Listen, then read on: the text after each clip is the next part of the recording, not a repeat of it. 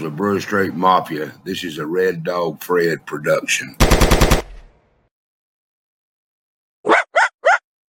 You, Kevin. Okay, 5, 4, 3.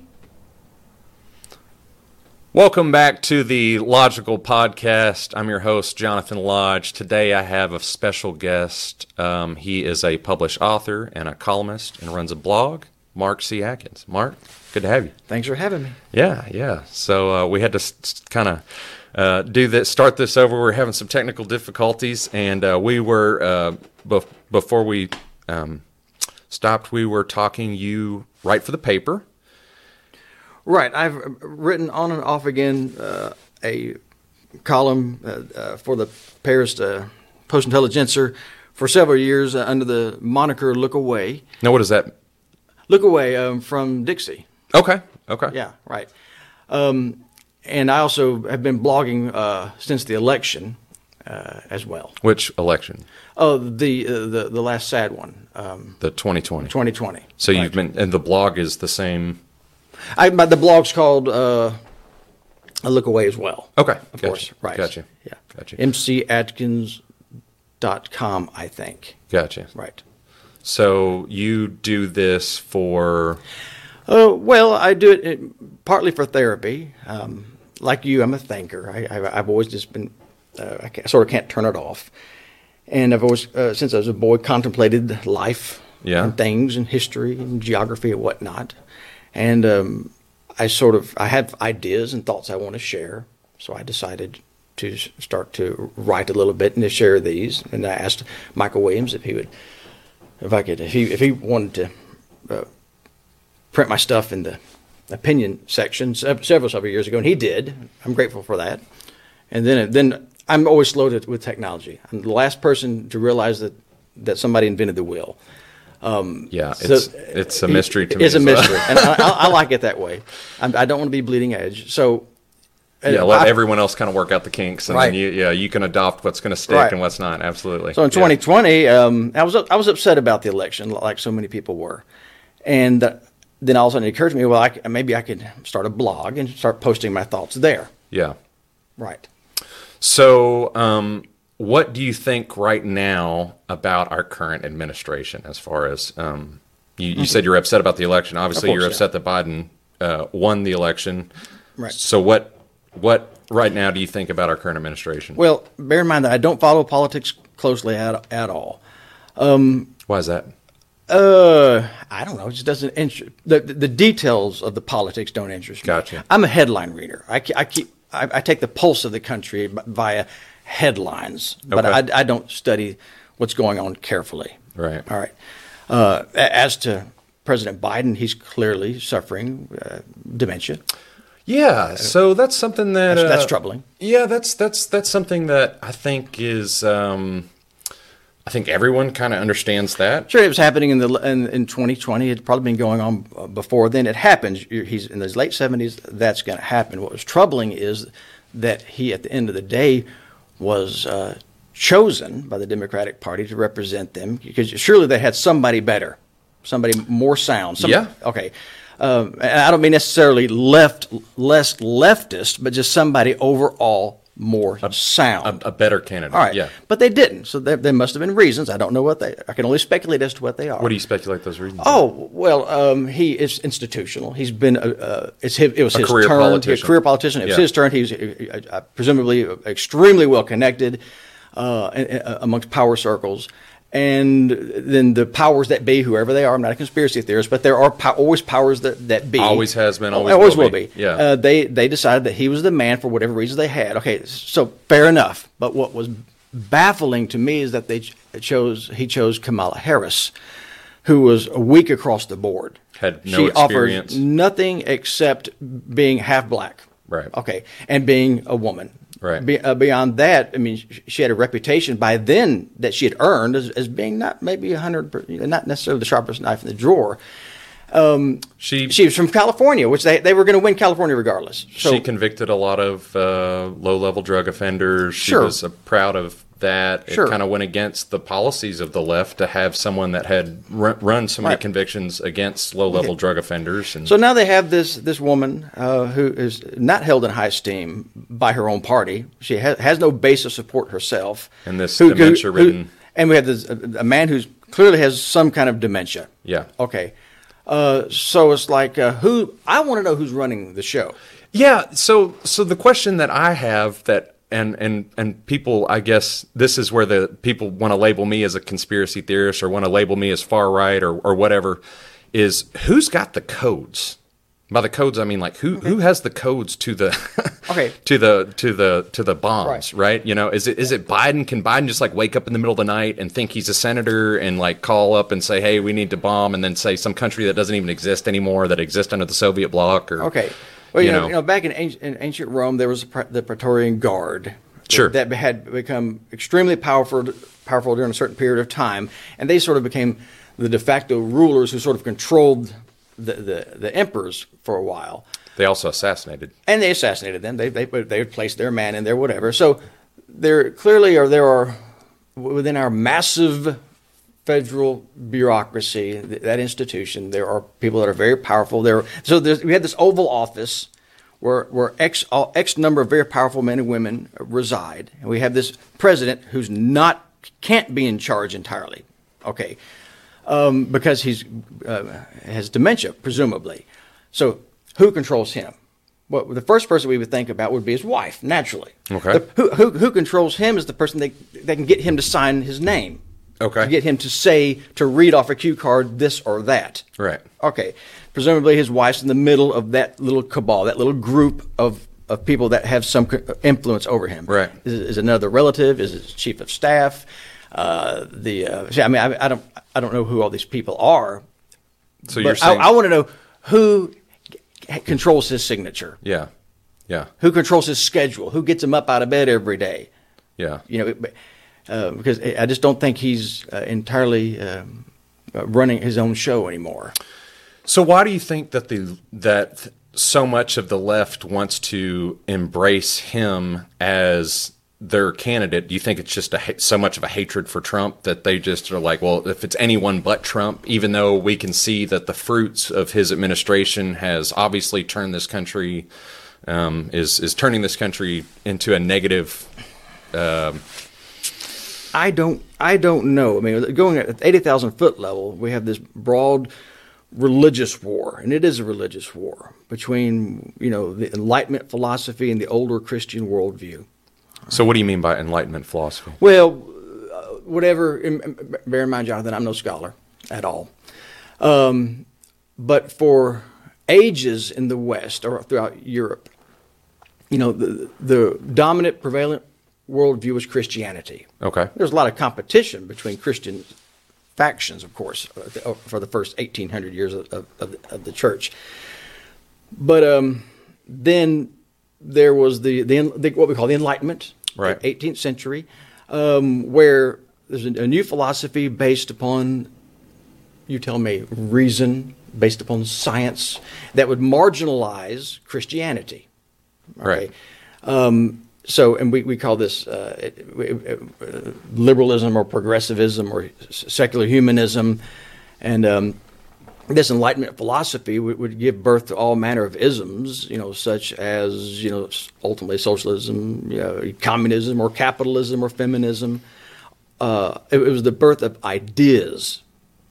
We would elevate ideas to sovereign status rather than a God as being sovereign, and then whatever He revealed to us as having great weight and meaning. Instead, we would say that freedom was a sovereign good, or that equality was a sovereign good, or that individuality was a sovereign good. So, in other words, you're saying that in this historical timeline that you're laying out, you're saying that value judgments were changed. In other words, that what is good and what is bad changed during this time frame to more lean upon ideas.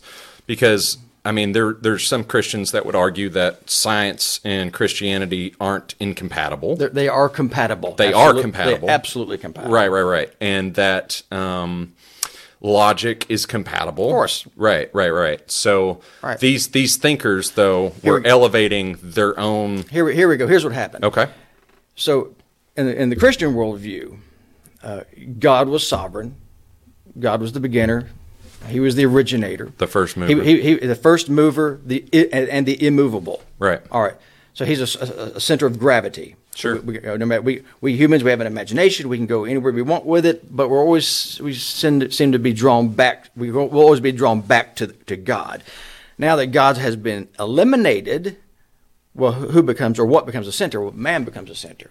So man can imagine whatever he wants, and who's going to challenge him? Well, it won't be God, because God no longer exists. So, what is the standard in which you challenge man? What is the standard in which we could challenge man? Because I would argue that the same tenets of the Enlightenment, right? So, like critical thinking, logic, Sure. all of these things, we could use reasons. We can use these things to challenge man. I myself am a Christian. What's the end for man then?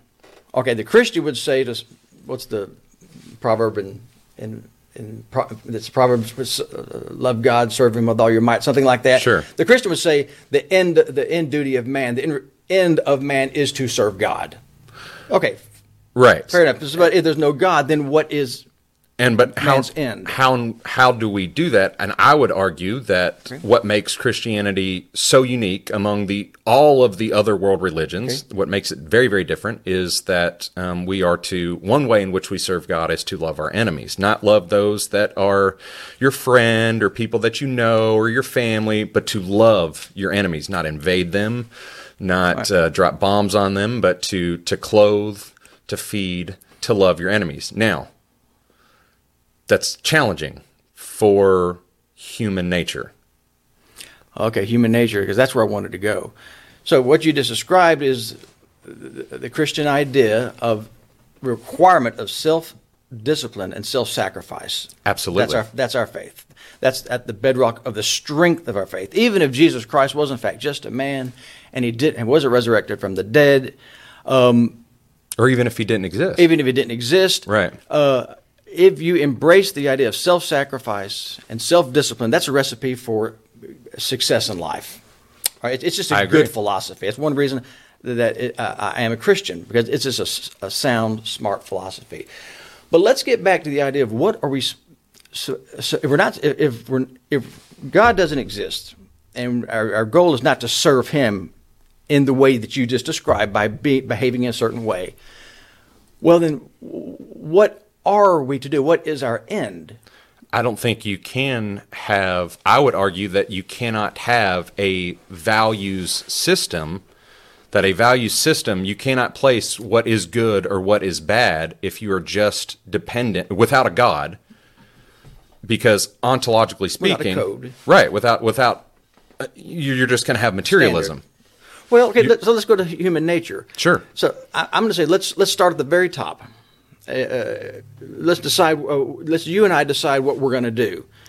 The first thing I guess at the very beginning, we start with perception. What it is. Who said? I think, therefore I am. Him. Descartes. That would be very good. Okay, gold star. An Enlightenment thinker. Sure. Yeah. So let's say that there's something to that. We do think. All right. So now we're perceiving. We're looking around us and observing. Well, then what? Then the next thing would be, well, our relationship with our fellow man, because we are not born alone. We're born to a woman. Okay. Sure. And we are born amongst people. And we're social. We're social beings. Yes. Okay. We are not just alone. All right. So therefore, my relationship with my fellow man must be the next step. Well, how can I have a relationship with him? Well, I'm in existence with him in the same space, but I'm going to communicate with him in one form or another. It could be with signs. It could be with grunts. All right. But we can't have any meaningful, deep conversations like we're having right now unless there's language. Of course, human beings, we speak. We've spoken since the beginning of time. So do you and I have the same language? So yes, we both speak English. Therefore, we can now communicate on some level. Do we agree on the definition of words? I say the curtains are black. Do you agree? You say yes. Okay. I say 2 + 2 = 4. Do you agree? Yes, I do. Okay. We just keep on going down the list. So you just used an empirical example. Okay. So you made an observation with your eyes, Okay. right, which can deceive you. Sure. But then you just made an objective, I would argue an objective example by using mathematics, because I would argue that 2 + 2 = 4 is nowhere to be found in the physical world.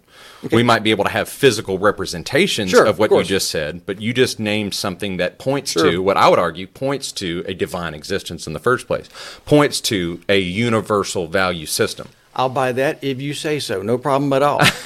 No problem. My question is, do we agree upon what we perceive?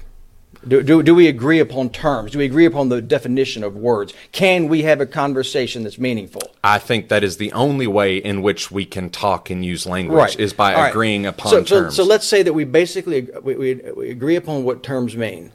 Well, then I think the next step we would take is who? Okay, Jonathan, who are we? Right. Well, you say, well, we're human beings. Okay, what is it to be human? Now we're getting into human nature. And this is a topic that we pretty much don't discuss in our society. At all. Hardly at all. At all. We'll discuss things in terms of freedom and equality and individuality and rights. Right. Okay, but we just sort of ignore. What does it mean to be a human? What is human? Yeah, what is human nature? And so I would say that my study of Enlightenment philosophers and any fact checkers out there, anyone listening to this, by all means, fact check me on this. But most of the Enlightenment philosophers, we're talking Kant, we're talking Hume, they abandon the idea that we can know these universal truths about ourselves. They abandon the idea that we can even place a value judgment on these questions that we're asking. We can never know the answer to these questions because, when you quoted Descartes, I think, therefore I am, right? Descartes himself basically says, well, that's all the knowledge that we can ever know. So, in fact, I can't even know that you're physically here or that this table's physically here. The only thing that I can absolutely know with certainty is the fact that I am thinking, right? Okay. So the Enlightenment said, look, we're rejecting God's existence, and we're going to only try to use objective fact, a thought process through reason, through logic, to try to understand the world around us. Okay. But I would say that logic is absent without God. You don't have a standard. You're educating me here. Let's consider some of the madness of today. Sure. All right, transgenderism. Okay. All right, so a man declares he... Do you think that's a value of today? Well, not necessarily. Okay. I mean, no, what... don't get me off track. Wait a second. No, I'm just... Transgenderism. I have an interesting perspective on this. A man declares that he's a woman. Okay. All right. To me, that's madness. Okay. He's clearly a man. A woman declares that she's a man. All right. That's madness. So you're saying that Descartes said that all I can know is that I think, but I can't know that... Anything else. Okay. Now, that's absurd. That is absurd. That is absurd. That's the definition. Okay. I would agree. So that's like the proto-wokeism, maybe.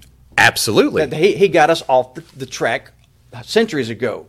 Okay. He was one of them, yes. Yeah, the table clearly exists. Right. If there's snow on the ground, it is in fact cold outside. Right. You can do all kinds of mental gymnastics. My own bugaboo, women in combat. We can pretend that institutionalizing women in combat is a good idea or that it won't make a difference. But the reality is that combat is an extension of man's unique masculine nature. And we can pretend that's not the case, but it is in fact the truth. So to back you up a few steps, if Sure. you don't mind. So we're talking about, you brought up the issue of transgenderism. Yeah.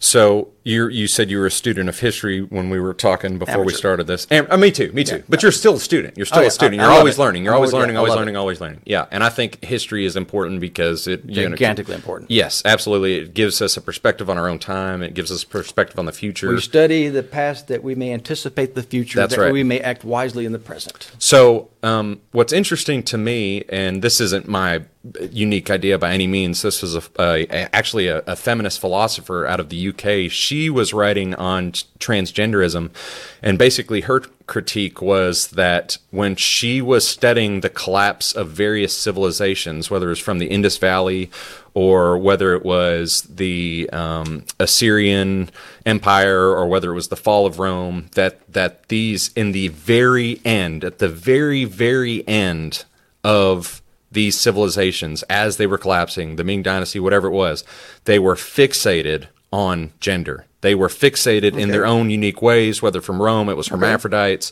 whatever it was, but there was this fixation on gender, and essentially, the argument she is making is this is one of the few basic truths that we can perceive, objective truths that we perceive right out of the gate. So if you ask a 2-year-old who's a man, who's a woman, a 2-year-old is going to be able to perceive the difference between the two.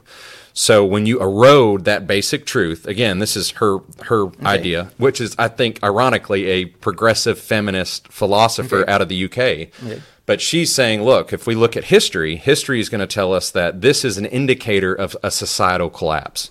The fact that these statistics, where statistically speaking, if we go back a century, if we go back 10 years, if we go back 20 years, this group of gender dysmorphia, I believe is the actual scientific term, is a percentage of a percentage. Whereas now in our society, it has grown and it is growing exponentially.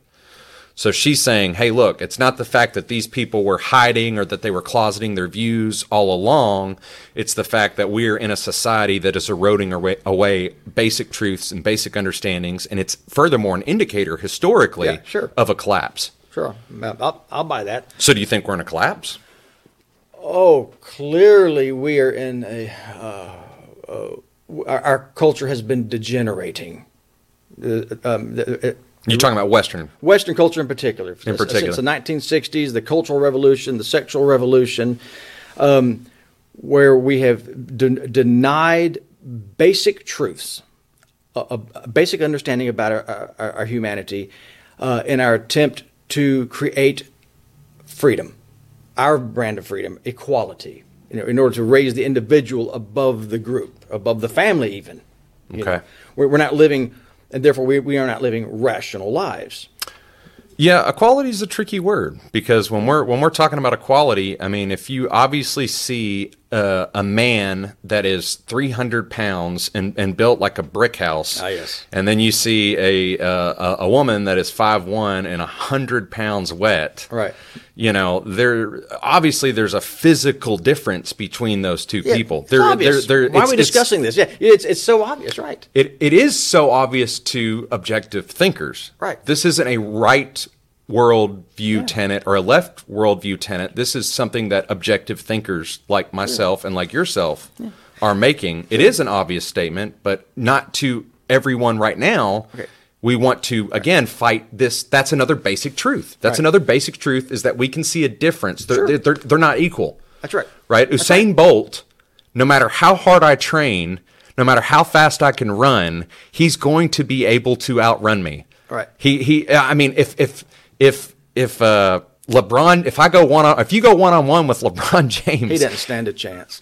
You don't stand a chance. I got that wrong. Yeah, you got that wrong. You don't stand a chance against LeBron James, right? I mean, you go one-on-one, he's going to dunk on you every single time, right? That's I mean, it's just you're not made equal, right? He's 7 foot, whatever it is. I mean, he's a giant of a man. He's going to be able to. There's not equality. So from the beginning, from the outset, physically speaking, we don't have equality. No. So should we have equality in our rights? I guess is because now we're getting into maybe the Constitution. That's the $1 million question, and it's a good question. We the Christian idea is that we're equal in the sight of God, and that's enormously meaningful. Other than that, we are clearly. What does that mean? To elaborate. To be equal on the side of God, we all have souls, and God loves us all equally. God has given forgiveness. Yes, we all have an opportunity to spend an eternity with Him in heaven. Right. Okay. He does not hold one man of more value than another man. Gotcha. Okay. But that being said, here on earth, we're manifestly not born equal. Yes. We hold these truths, all men are created equal. No, they're clearly not created equal. But do they mean created equal in the sight of God, I'll buy that. Okay. Do they mean created equal in the eyes of the law? I'll probably buy that. I like that idea, that no man is above the law. Okay, yeah. So when yeah. you say a corrupt senator, let's say, Sure. has their husband maybe buying stocks in That doesn't happen. Nvidia Does that or happen?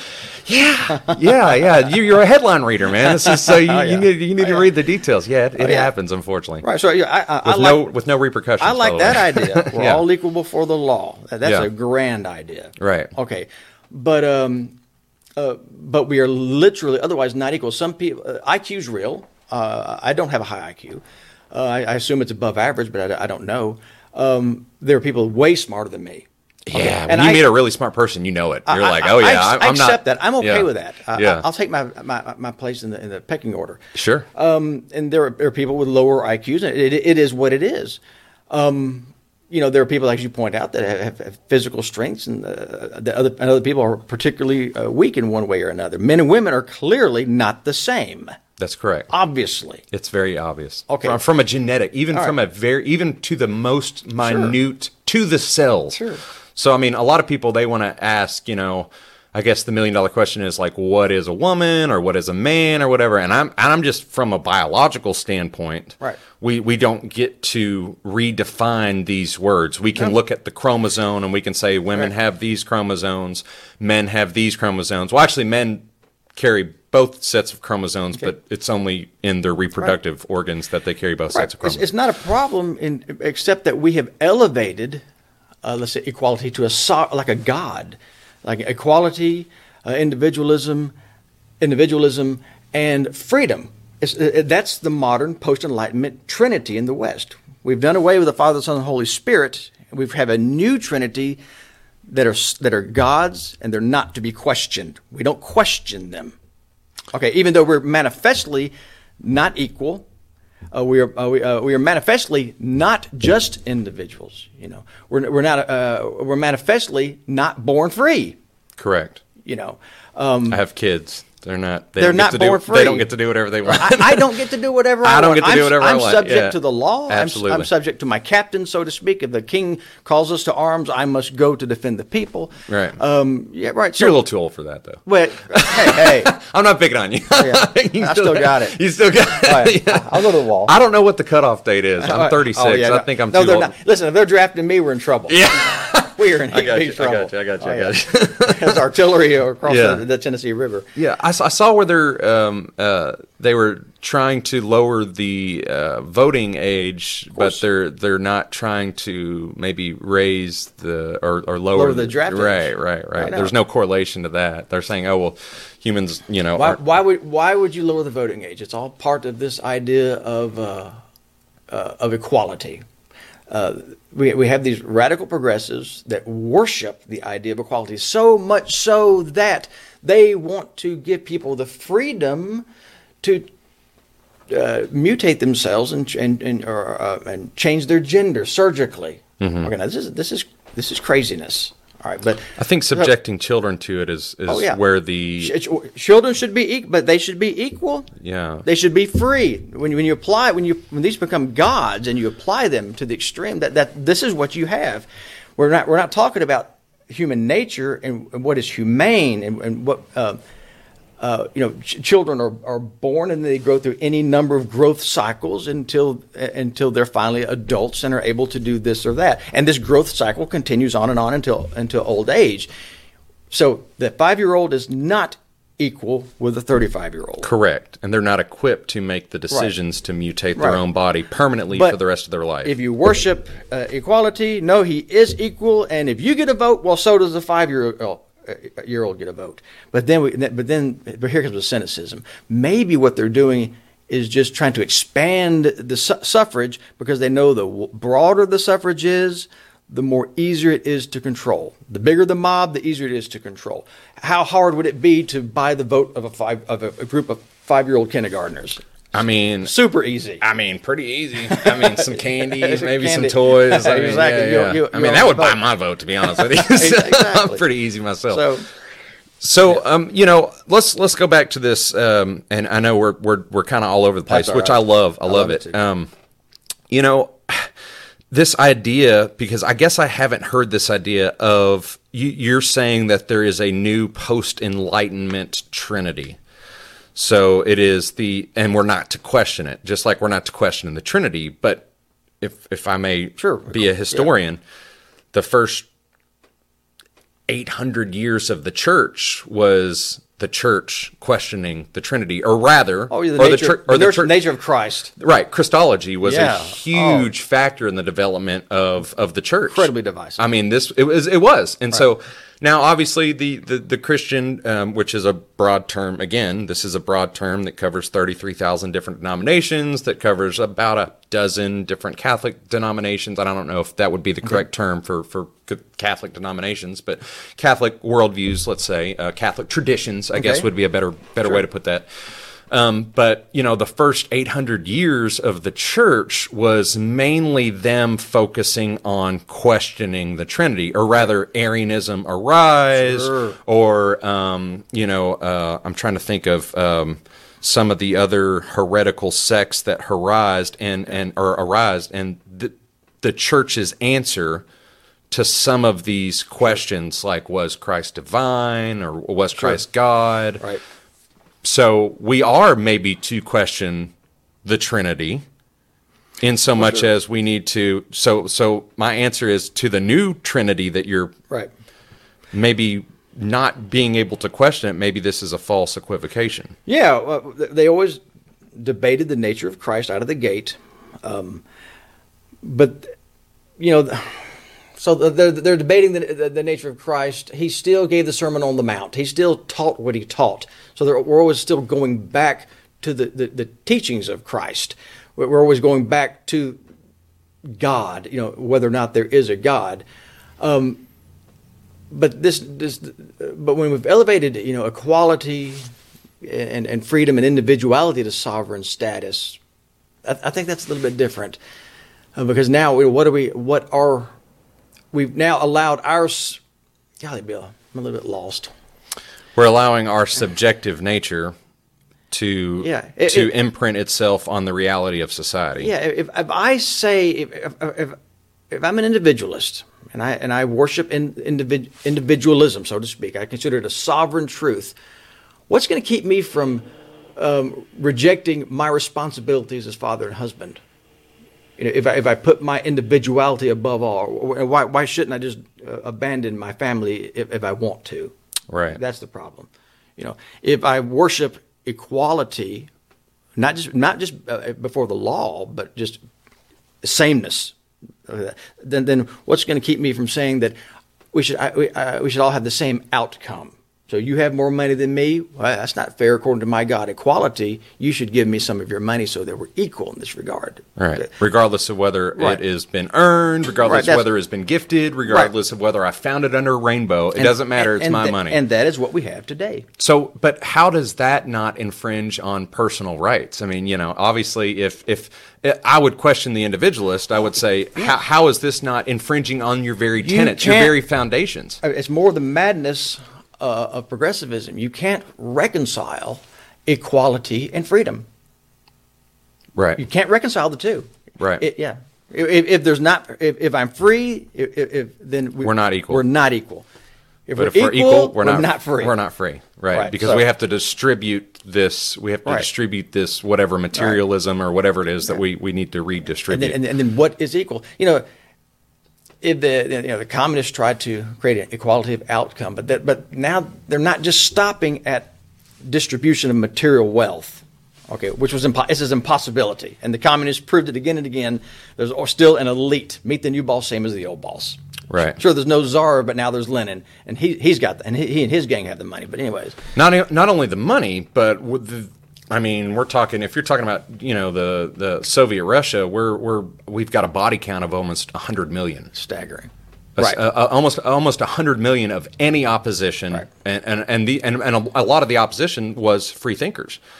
People that were free thinkers. Of course, a lot of the opposition was the Christian church. A lot of the opposition might be the mentally disabled. It might be different races. It might be different. I mean, there's all this, and there was no measure. There was no good or bad when it came to the extermination of these people. It's only if they challenged the state, only if they challenged the status quo. Right.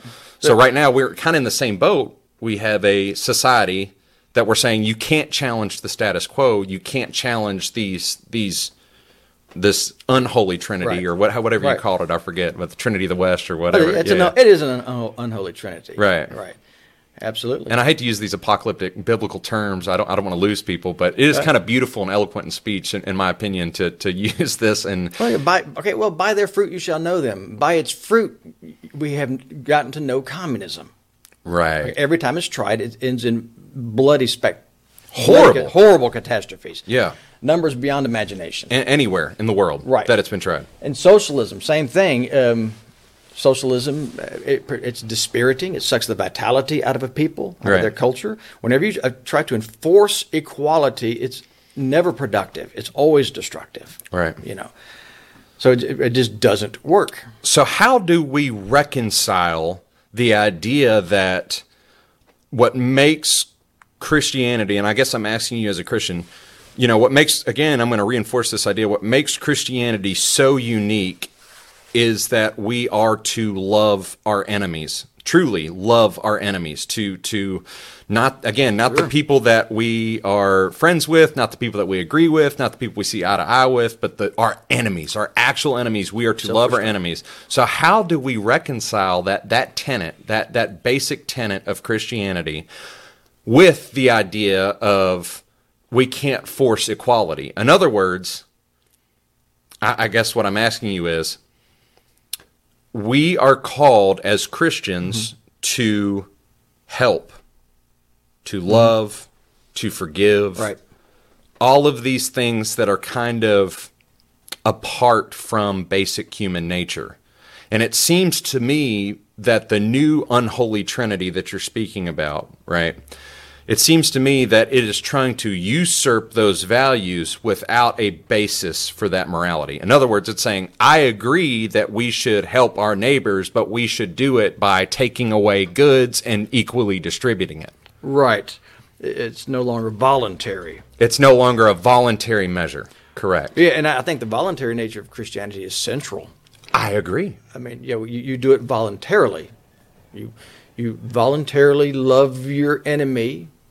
Okay, and this has the effect of ending the cycle of vengeance, which is very human. Right. Okay, it also has the You killed my son, I'm going to kill your son. Well, my son, and then it's going to kill, so forth and so on. Right. So it ends the cycle of vengeance. It also has the effect of converting the enemy's soul, because there's something about an enemy loving you and being kind to you in spite of your meanness, and doing good to you in spite of your meanness, that can touch your conscience. It breaks that, so to speak. Right. It can make you review yourself. It can cause shame. Yeah. It can cause you to feel shame. Yeah. And next thing, that's how Christianity has spread. It's converted the souls, because you turn the other cheek. But you're doing it genuinely. You're doing it genuinely. You didn't have to turn the other cheek. And you're not doing it as a way to convert. That is, you're saying, is a product. It's just a product. It's a product. It's people are going to say, well, man, that you stand apart from every other worldview, from right. every other religion. I really want to drive that point home, because Right. a lot of religions, or a lot of people, want to say, well, I have that view, even though they're not a Christian. And I want to challenge that, and I want to say, well, why do you have that view? And how is it that you can have that view without a basis for good and evil? If you're an atheist, you have no basis, nor do you have even a basis. When we first started this conversation, we talked about language. You don't even have a basis for the meaning of the words coming out of my mouth. Right. You don't even have a starting point for an agreement that we have a universal understanding of the words coming out of my mouth. Right. So how can you possibly have a value judgment on what is good or what is bad when you have no basis for good or bad? Well, let's take your example of the atheist. I mean, so why does he do what he does? Well, of course, self-interest. We all do what we want to do. We all do what's in our own best self-interest. But why would he ever go above and beyond? Why would he ever sacrifice anything that he didn't want to sacrifice?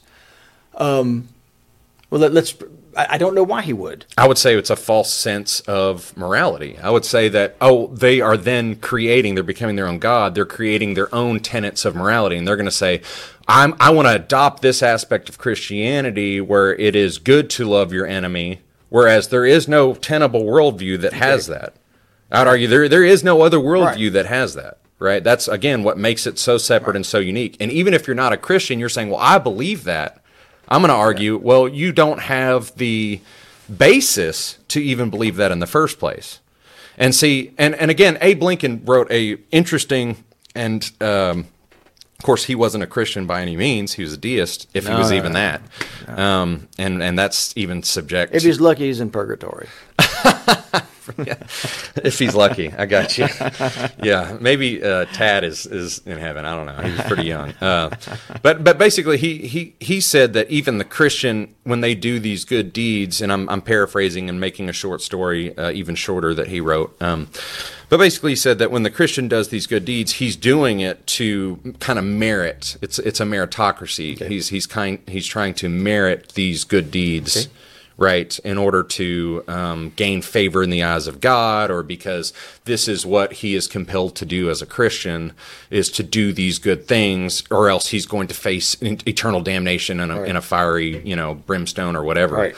I would say that's not the case. I would say that it's not a good deed. You're not loving your enemy unless you're truly doing it without recourse, without any reason, right, other than the reason itself. Yeah, I'll buy that. You'd buy that. I like the way you put that. You're in deep waters for me right now. Theology, those are the deep waters. Well, I mean, I told you again, I didn't know where this discussion was going to lead. I didn't know where this discussion was going to lead. That's okay. I think what we're both trying to get at is, and this is kind of something that I really want people listening and viewers watching to really think about is, why is it that we have the morals and guidelines that we have as individuals? And I'm not saying collectively as a society. I really want people to challenge themselves. Well, we do in our, if I'm following you, we do in our culture because of the Christian tradition.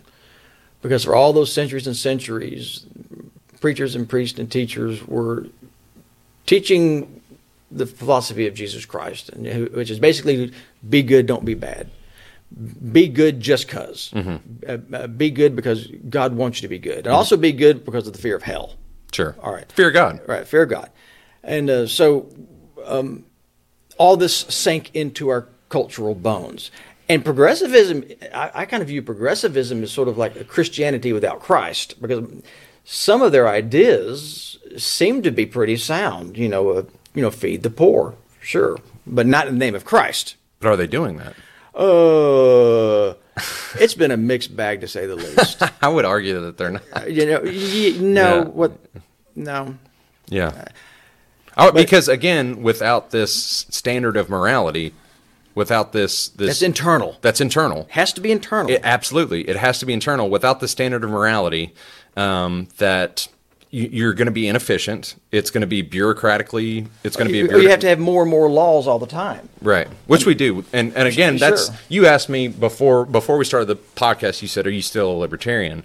And I told you I am not. I'm no longer a libertarian. And the reason being is, again, I love freedom. I think that everyone should have the most freedom that they possibly can have. I think that these are all good tenets, so to speak, but that it is an untenable worldview because we have so many laws right now. We're not going to have less laws. We're not going to drain the swamp or whatever, however you want to phrase it. Right. It's just the bureaucratic machine is too large and it's too unwielding right now. And we know this because the head of our country is eating ice cream and falling off of bicycles. Right. So we want to say, is that, kind of to bring it full circle to the beginning of the conversation, is that even the head of our country? Because this huge, giant bureaucratic machine that is running and running our lives more and more each day, built upon unprecedented prosperity of the post-industrial world.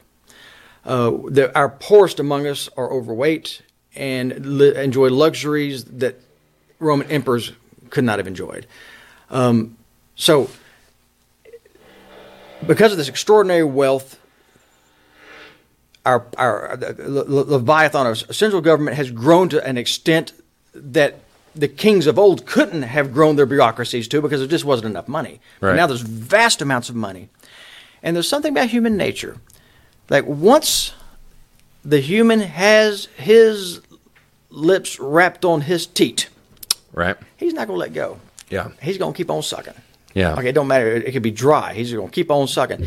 So it's like, I view it so our bureaucracies have just grown and grown and grown, and now they have the employees, and these employees are looking forward towards pensions, and they have families that they're trying to take care of, and they have their status and their prestige within their part of the bureaucration. Whatever that is. And whatever right. it is they have, they don't want to let go. And if you're you're the department head of the bureaucracy, and you're always trying to get more and more power for your bureaucracy, of course, because you're trying right. to preserve yourself, you're trying to preserve your Right. family, the people those around So you. let's say that you. So I find empathy Sure. for the individuals within the bureaucracy. We once the thing starts to grow, human entities.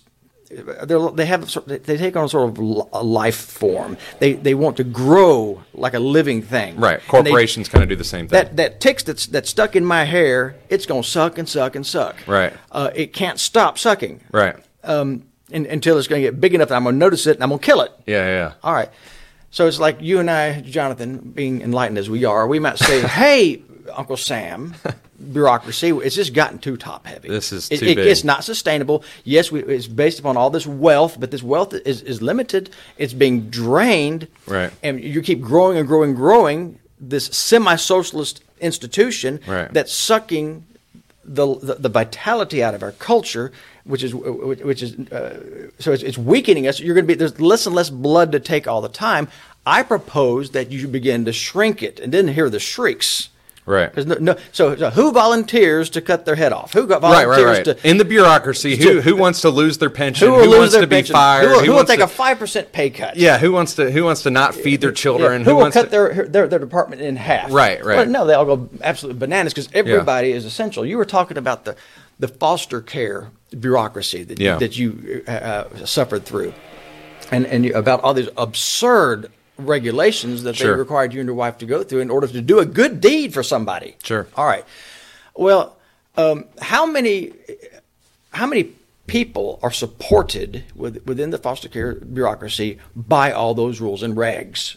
I mean, it's quite a few. I would get on phone calls with, 12, 14, 15, 16 people. Yeah, they're all getting a paycheck. And they don't want to give up their paycheck. And they don't want to be told that their life's work is not as meaningless or it's redundant or excessive. Or it's not as valuable as this other bureaucratic Or mechanism. the man picking up my trash. Because the man picking up my trash is doing a very needful, necessary thing.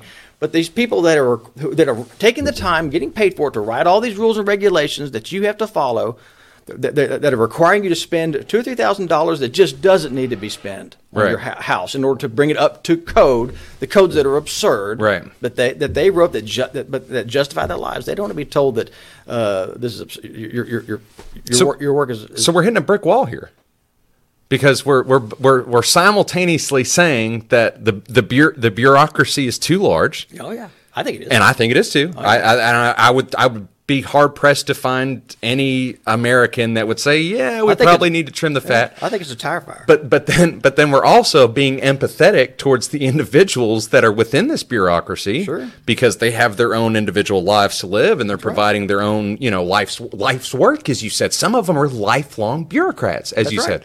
Some of them are even generational bureaucrats. My dad was a postmaster. I'm a postmaster. My grandfather was a postmaster. My son is going to deliver the mail or whatever it is. Yes. Right. So, I mean, it's like, so what do we do?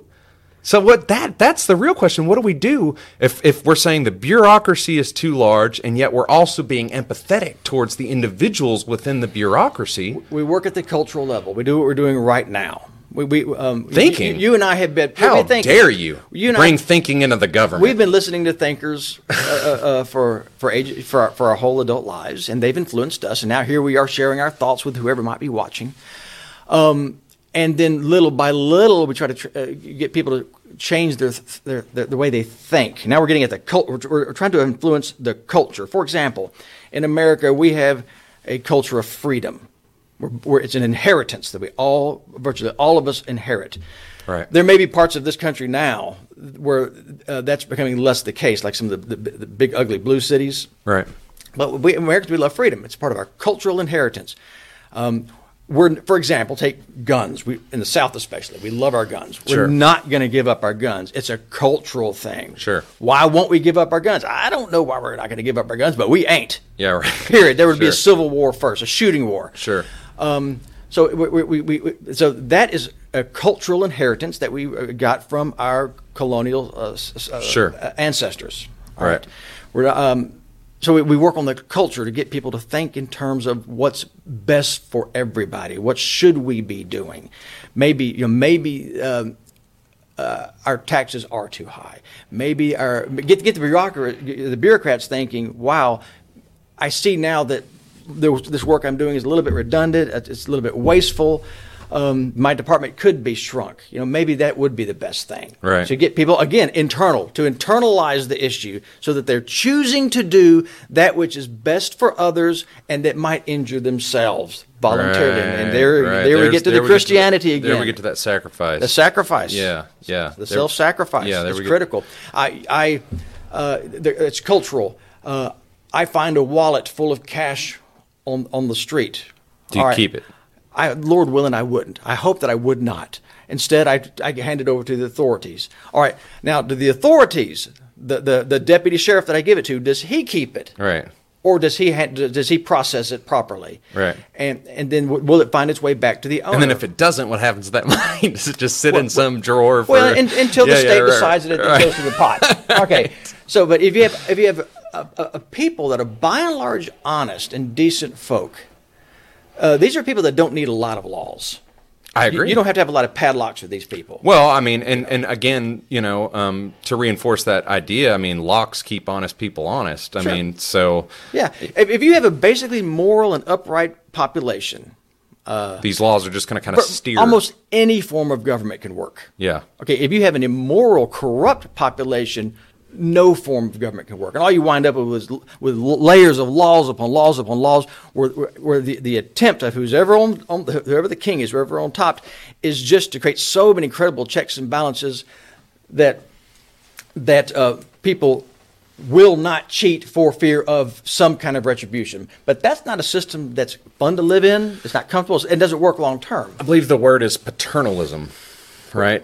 So the idea that we need to create more and more laws because the government, wear your seatbelt. The government's going to be paternal, right? They're going to act as the figure that is going to drive your moral compass. That's a great thought. That's not what I was thinking. I was thinking about, you having immoral people, people that are dishonest, that will lie, that will cheat, that are corrupt. Right. How do you regulate such a people if nobody has an internal check on themselves? I'm agreeing that there is no way in which you can regulate that. Right. I'm going to agree and say that no, there's you can have all the laws you want, but people are still going to break those laws if they're immoral. If they can, they'll break them. If they don't have a standard for basis of that morality. Right. It's like trying to fill a colander. Am I saying that right? Sure. Okay. It's like trying to don't fill ask a colander. me how to pronounce words. Okay. I don't know. Or trying to fill a bucket with little holes in it. Yeah. It's hard to do. Right. And each little hole representing a dishonest person, a corrupt individual.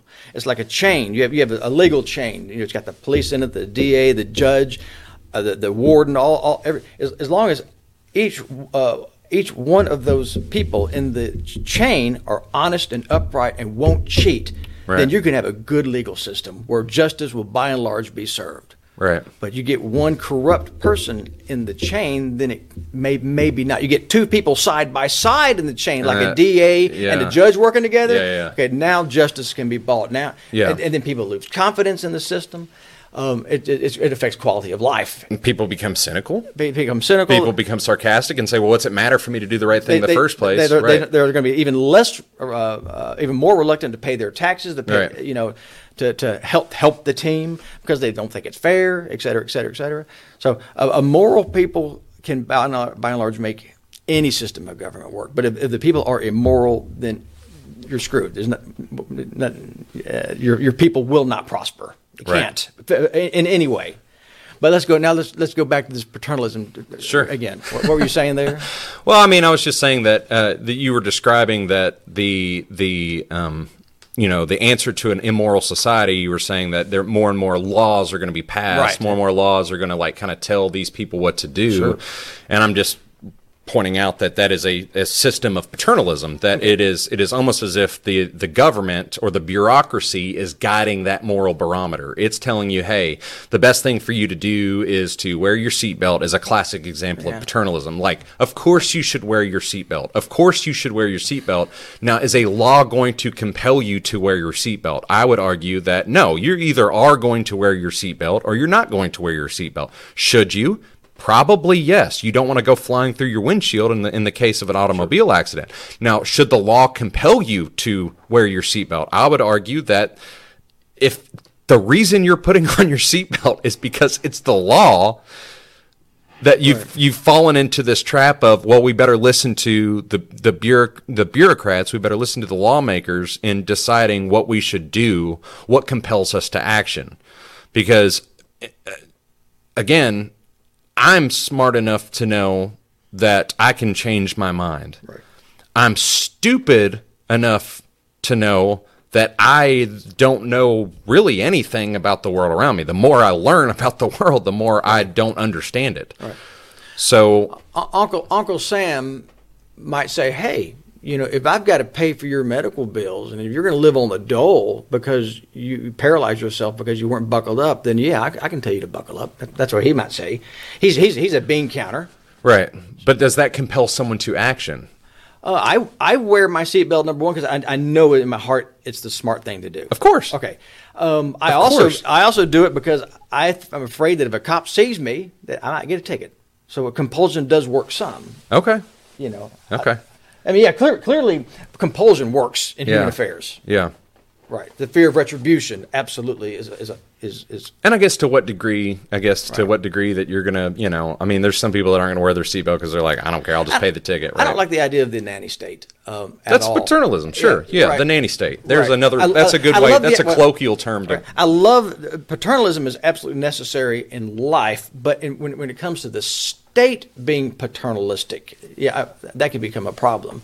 I think it has become a problem. Yeah, where do you draw the line? Yeah. Well, if the state is acting in lieu of creating a moral value system, right? So instead of you having your own moral value system, I'm not saying you're a subjective morality, but I'm saying that the individual acts based off of a system of morality rather than an individual acts based off of they're afraid of retribution from the state, right, or they're afraid of getting caught, right, or they're only doing the good thing when people are watching, right, and they're going to do the bad thing when people aren't watching, right, when they know they can get away with right. it.